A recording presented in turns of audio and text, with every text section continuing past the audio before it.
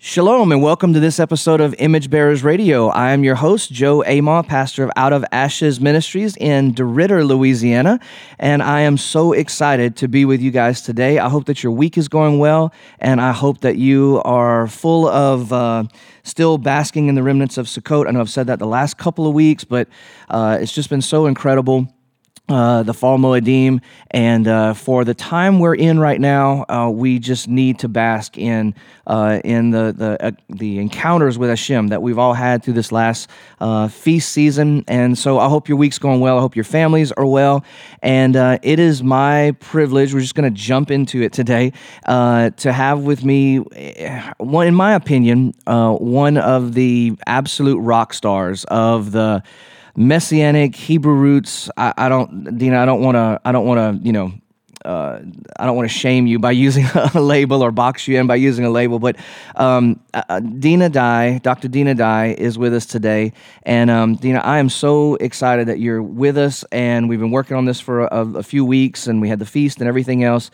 And I love you. I love your stuff. I love your conversation. I love the way you view the scriptures and the world. And so I'm really, really glad to have you with us as we talk about your new book, which is out and selling like hotcakes on Amazon, and we're so fortunate for that. So, ladies and gentlemen, welcome Dr. Dinah Dye. Well, hi, Joe. Thanks for having me. I really appreciate it. And I'm not sure I can live up to the introduction, but I'll try. And yeah, I'm really excited. The book, as you said, especially in the last week, the book is really selling well, and it's very encouraging. My hope is that it'll reach a larger audience, worldwide, and so that we can start thinking about the Bible perhaps in a different way.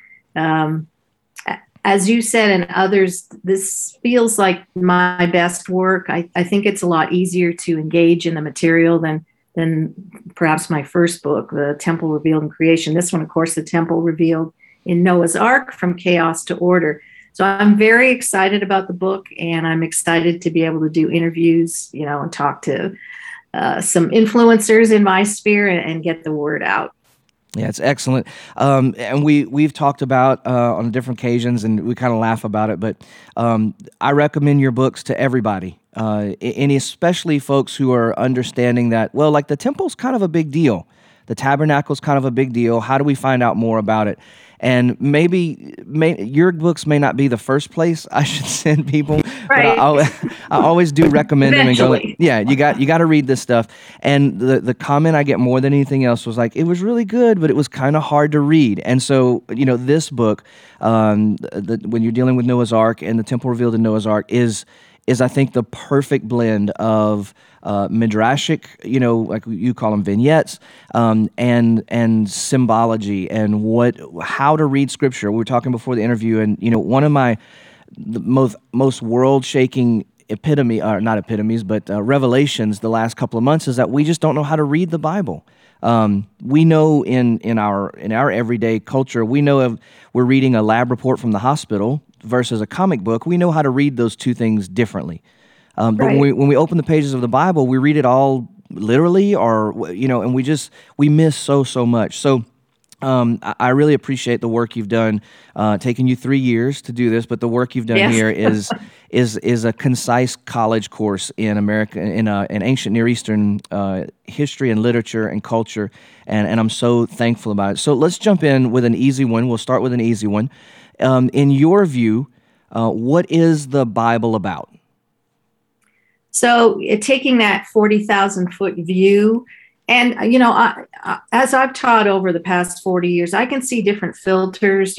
For example, one filter it's easy for people to see is the marriage. So they can see the relationship between God and Israel as a marriage, the bride and the groom. So that becomes a filter for people as they're reading. And that's an easy one.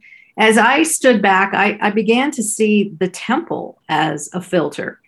And temple language was jumping up everywhere. And then as I began to research the material from the ancient Near East perspective, I began to realize just how significant the concept of the temple was, and really the involvement of the gods and the kings, and that the place of the presence of, the ancients' gods, and of course our God. But then even that, I began to see as well the importance of understanding kingship and the king, because that was his throne in the temple, all this stuff. So the filters upon filters upon filters.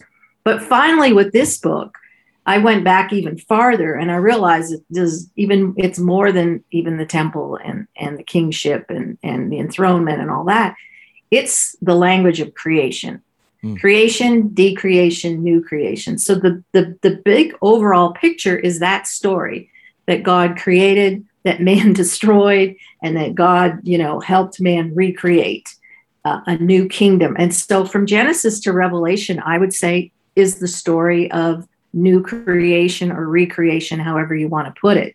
And so that to me, I think I finally see the big picture, because creation language is infused throughout the Bible. So, for example, every time you read a story about the patriarchs and the matriarchs, and she's barren, and then God comes and something happens, and now she produces, the matriarch, that is, that's the story of recreation. That's the story of rebuilding a house for a place for the presence of God.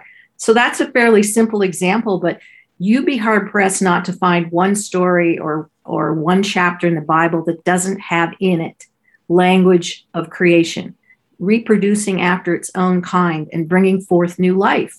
And so the world of the nations was death, destruction, military conquest, killing people.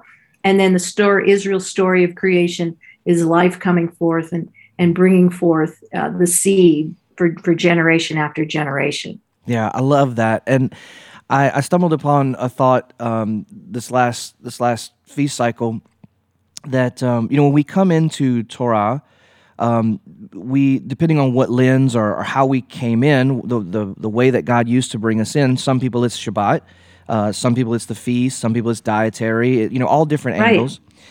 And so what we have a tendency to do is we have a tendency to study and to really cling on to, let's say, the feast. And we study the feast, and we just kind of narrow down on that, or dietary, or whatever Hashem used.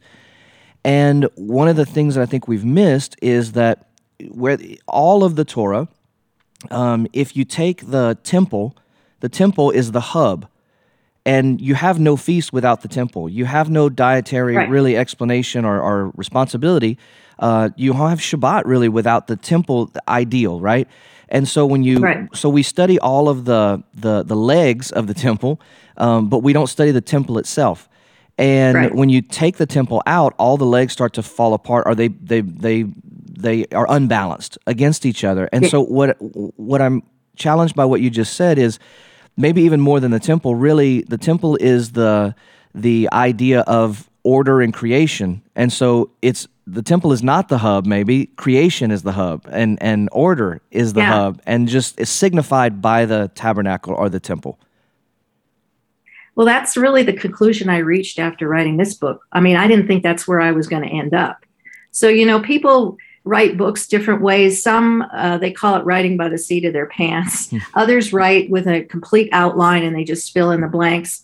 And I thought I would be one who wrote with an outline, because that's kind of how I think. But it ended up not being the case. I just kind of plow through, and it's kind of wherever the Lord is leading me. And so this is not where I thought I would end up. But it's clear to me that really is the hub that's the whole message of the Bible. And we're not used to looking at it that way. And we know, Yeshua, in Paul, we see sort of language of new creation, but we don't put it back in its proper perspective. Honestly, I think we could say creation and the temple are kind of synonymous terms. Right. So because God building, if you will, creation, he is making a house for himself. Mm-hmm. And so really the concept and temple language and creation language kind of overlay one another. So sometimes it's hard to separate the two. Yeah, exactly. And I guess the balancer for me is that when we study whatever we're studying, biblical principles or Torah commandments or whatever, when we study them outside of the lens of and the accountability to.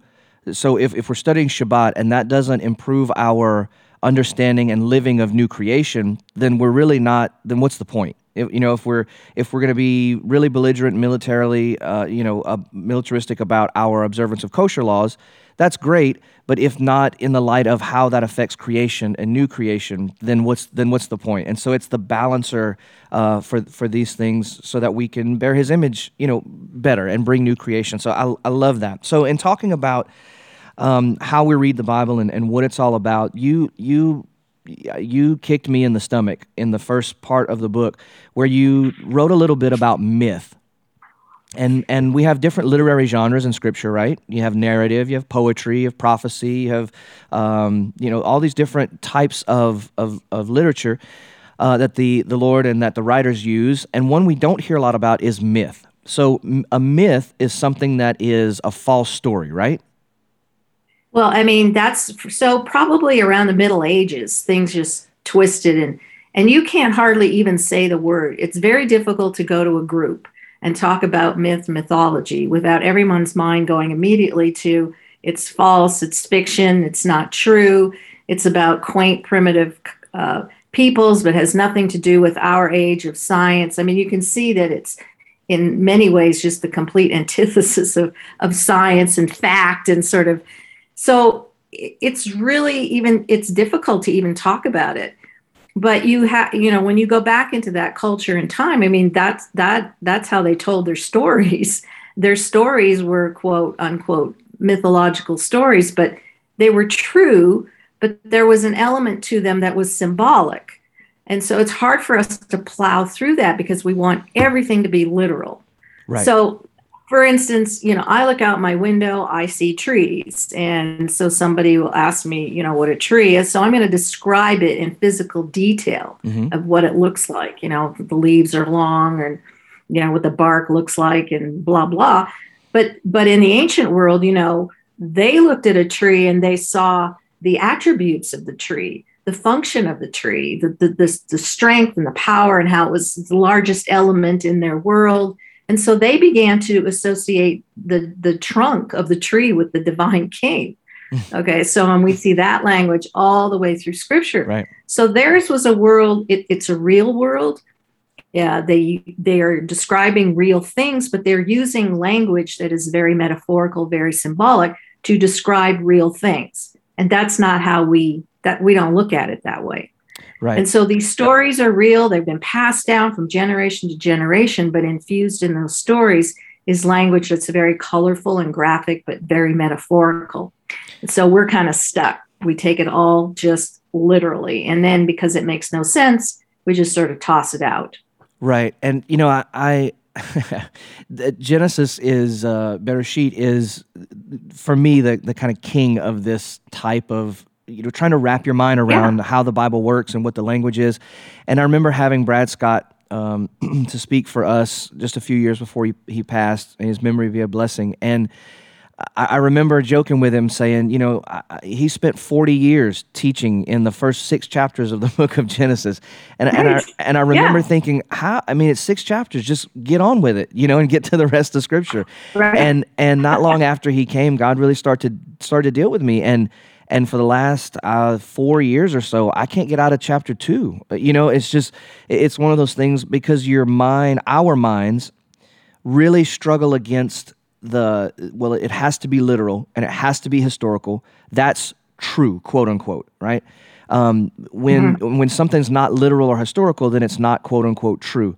And that is such a brain twister for us as modern people. Oh, it's very, very challenging. And in some ways, we're just a victim of sort of the age of enlightenment when reason became God and we separated science from religion. And, we're a couple of 100 years past that. So it's just really tough. And like I said, I can't even hardly use the word without people going there. Right. But if we can appreciate that the writers are writing these stories in myth form, but they are historical with real people, real places, real events, but they're infusing something into the story that we're not used to looking at. And I would submit the language they're infusing into the story is the language of creation. We're going to just see that. And then contrast that with, non-order, decreation. And that's the story all the way through. And so I always end up back in Genesis 1. Like, it doesn't matter what I'm doing, there I am. And I know some people probably think, okay, could we just move along here? But there's not a story in the Bible that doesn't take us back there. Like, what is, Right. if we don't understand what God is doing in Genesis 1, we have no hope of understanding what God is doing in Revelation. Right, right. And I think you know Mike Clayton Yeah, pretty yeah, well. And Mike, I've heard him several times when he's teaching a new group especially, he'll say, "Where's the beginning of the Bible?" And of course, everybody says Genesis 1. And he says, "No, it's Revelation 20:21. That's the beginning, because it's one big circle. It's bringing us yeah. back to Genesis 1." And I love that. So let's talk a little bit about exile and creation. One of the things that we have missed, I feel like, in our Christian upbringing, I'll speak for myself, is just the massive cataclysm that is exile. Yeah. And in reading through Deuteronomy 28 a couple years ago, I mean, the blessings are nice, right? But the curses, they just go on, and they're vile, right? They just get really, really rough. Yeah. And I realized that through studying that chapter, that all of these curses are happening to Israel while they're still in the land. And it's not Right. until you get to the end of the chapter where God says, if all these things don't turn your heart, then I'm going to exile you. And I was like, whoa. As horrific as some of these curses are, they're not as bad as exile.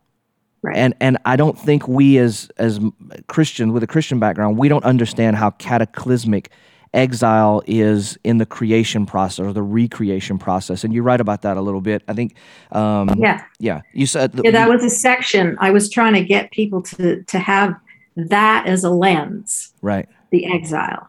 That you wrote, creation was I think you were quoting a scholar here. Creation was the message of liberation for Israel, whether she was exiled in Babylon or Egypt or under Roman rule. So the exile gives way to creation. Yes. In that sense. And so what is the purpose and function of exile? Well, the bottom line is, of course, it's separation from the presence of God. I mean, really, if we take it back to sort of hell and heaven and, all that sort of stuff, that's its ultimate.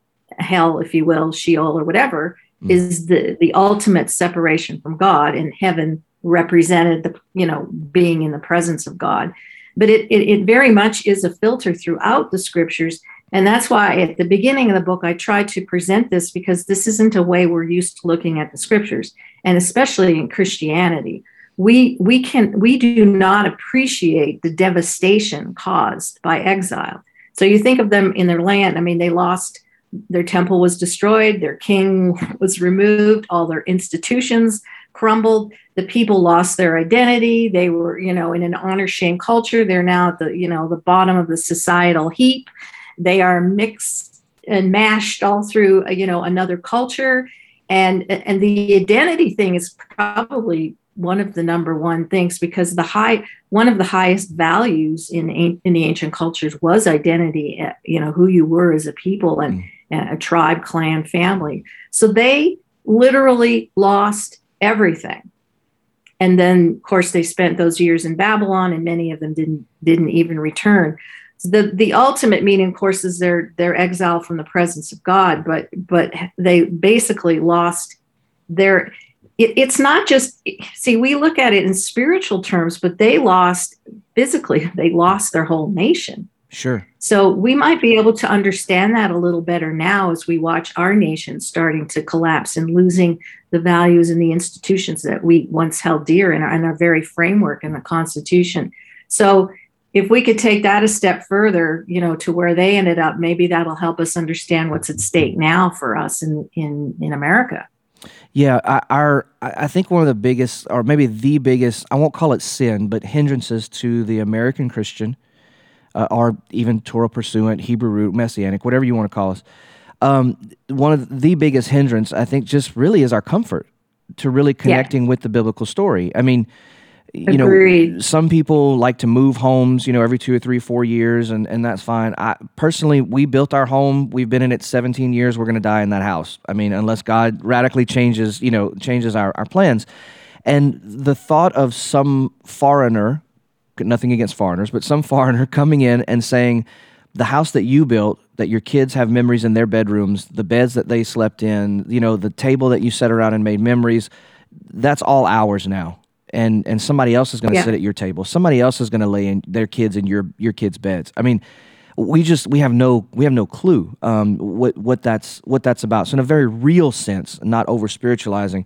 So kind of talking about our country, and I know this is going to be really divisive, but I really don't care because it's just Ray Charles could see what's going on, right, with our culture and our country. Yeah.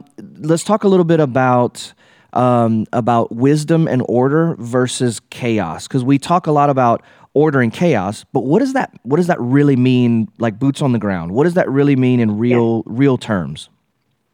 So the concept of wisdom is very fundamental, foundational in the ancient Near East world. I mean, every king, doesn't matter whether it was in Israel or whatever nation they were ruling, asked their gods for wisdom to be able to govern.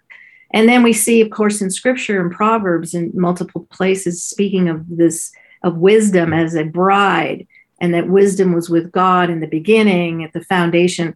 The wisdom was an attribute, I guess you could say, in which that was used to build a house.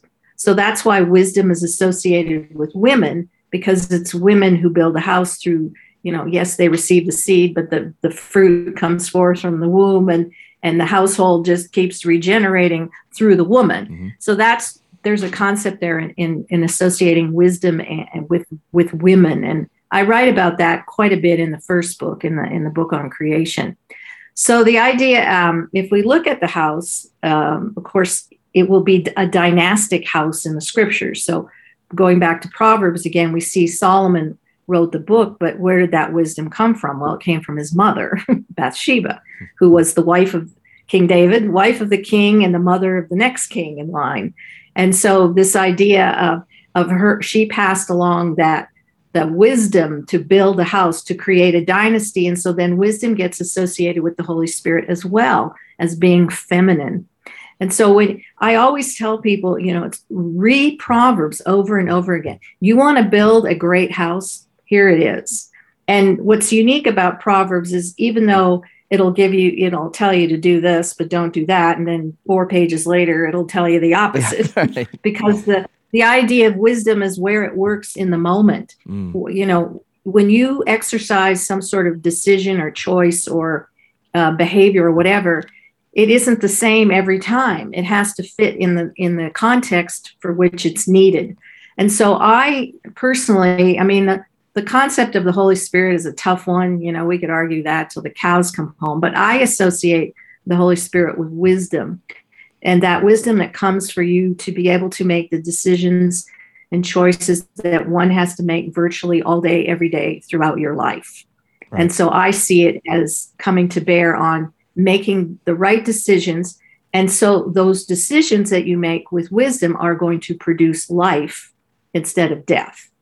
We go back to creation. Right. I was just going to say, right, which is the creation cycle. And so again, not to beat the dead horse, but, in all of our study of the Torah and all of our, pursuing and understanding all the commandments that can be so weird and, and sometimes we don't understand them.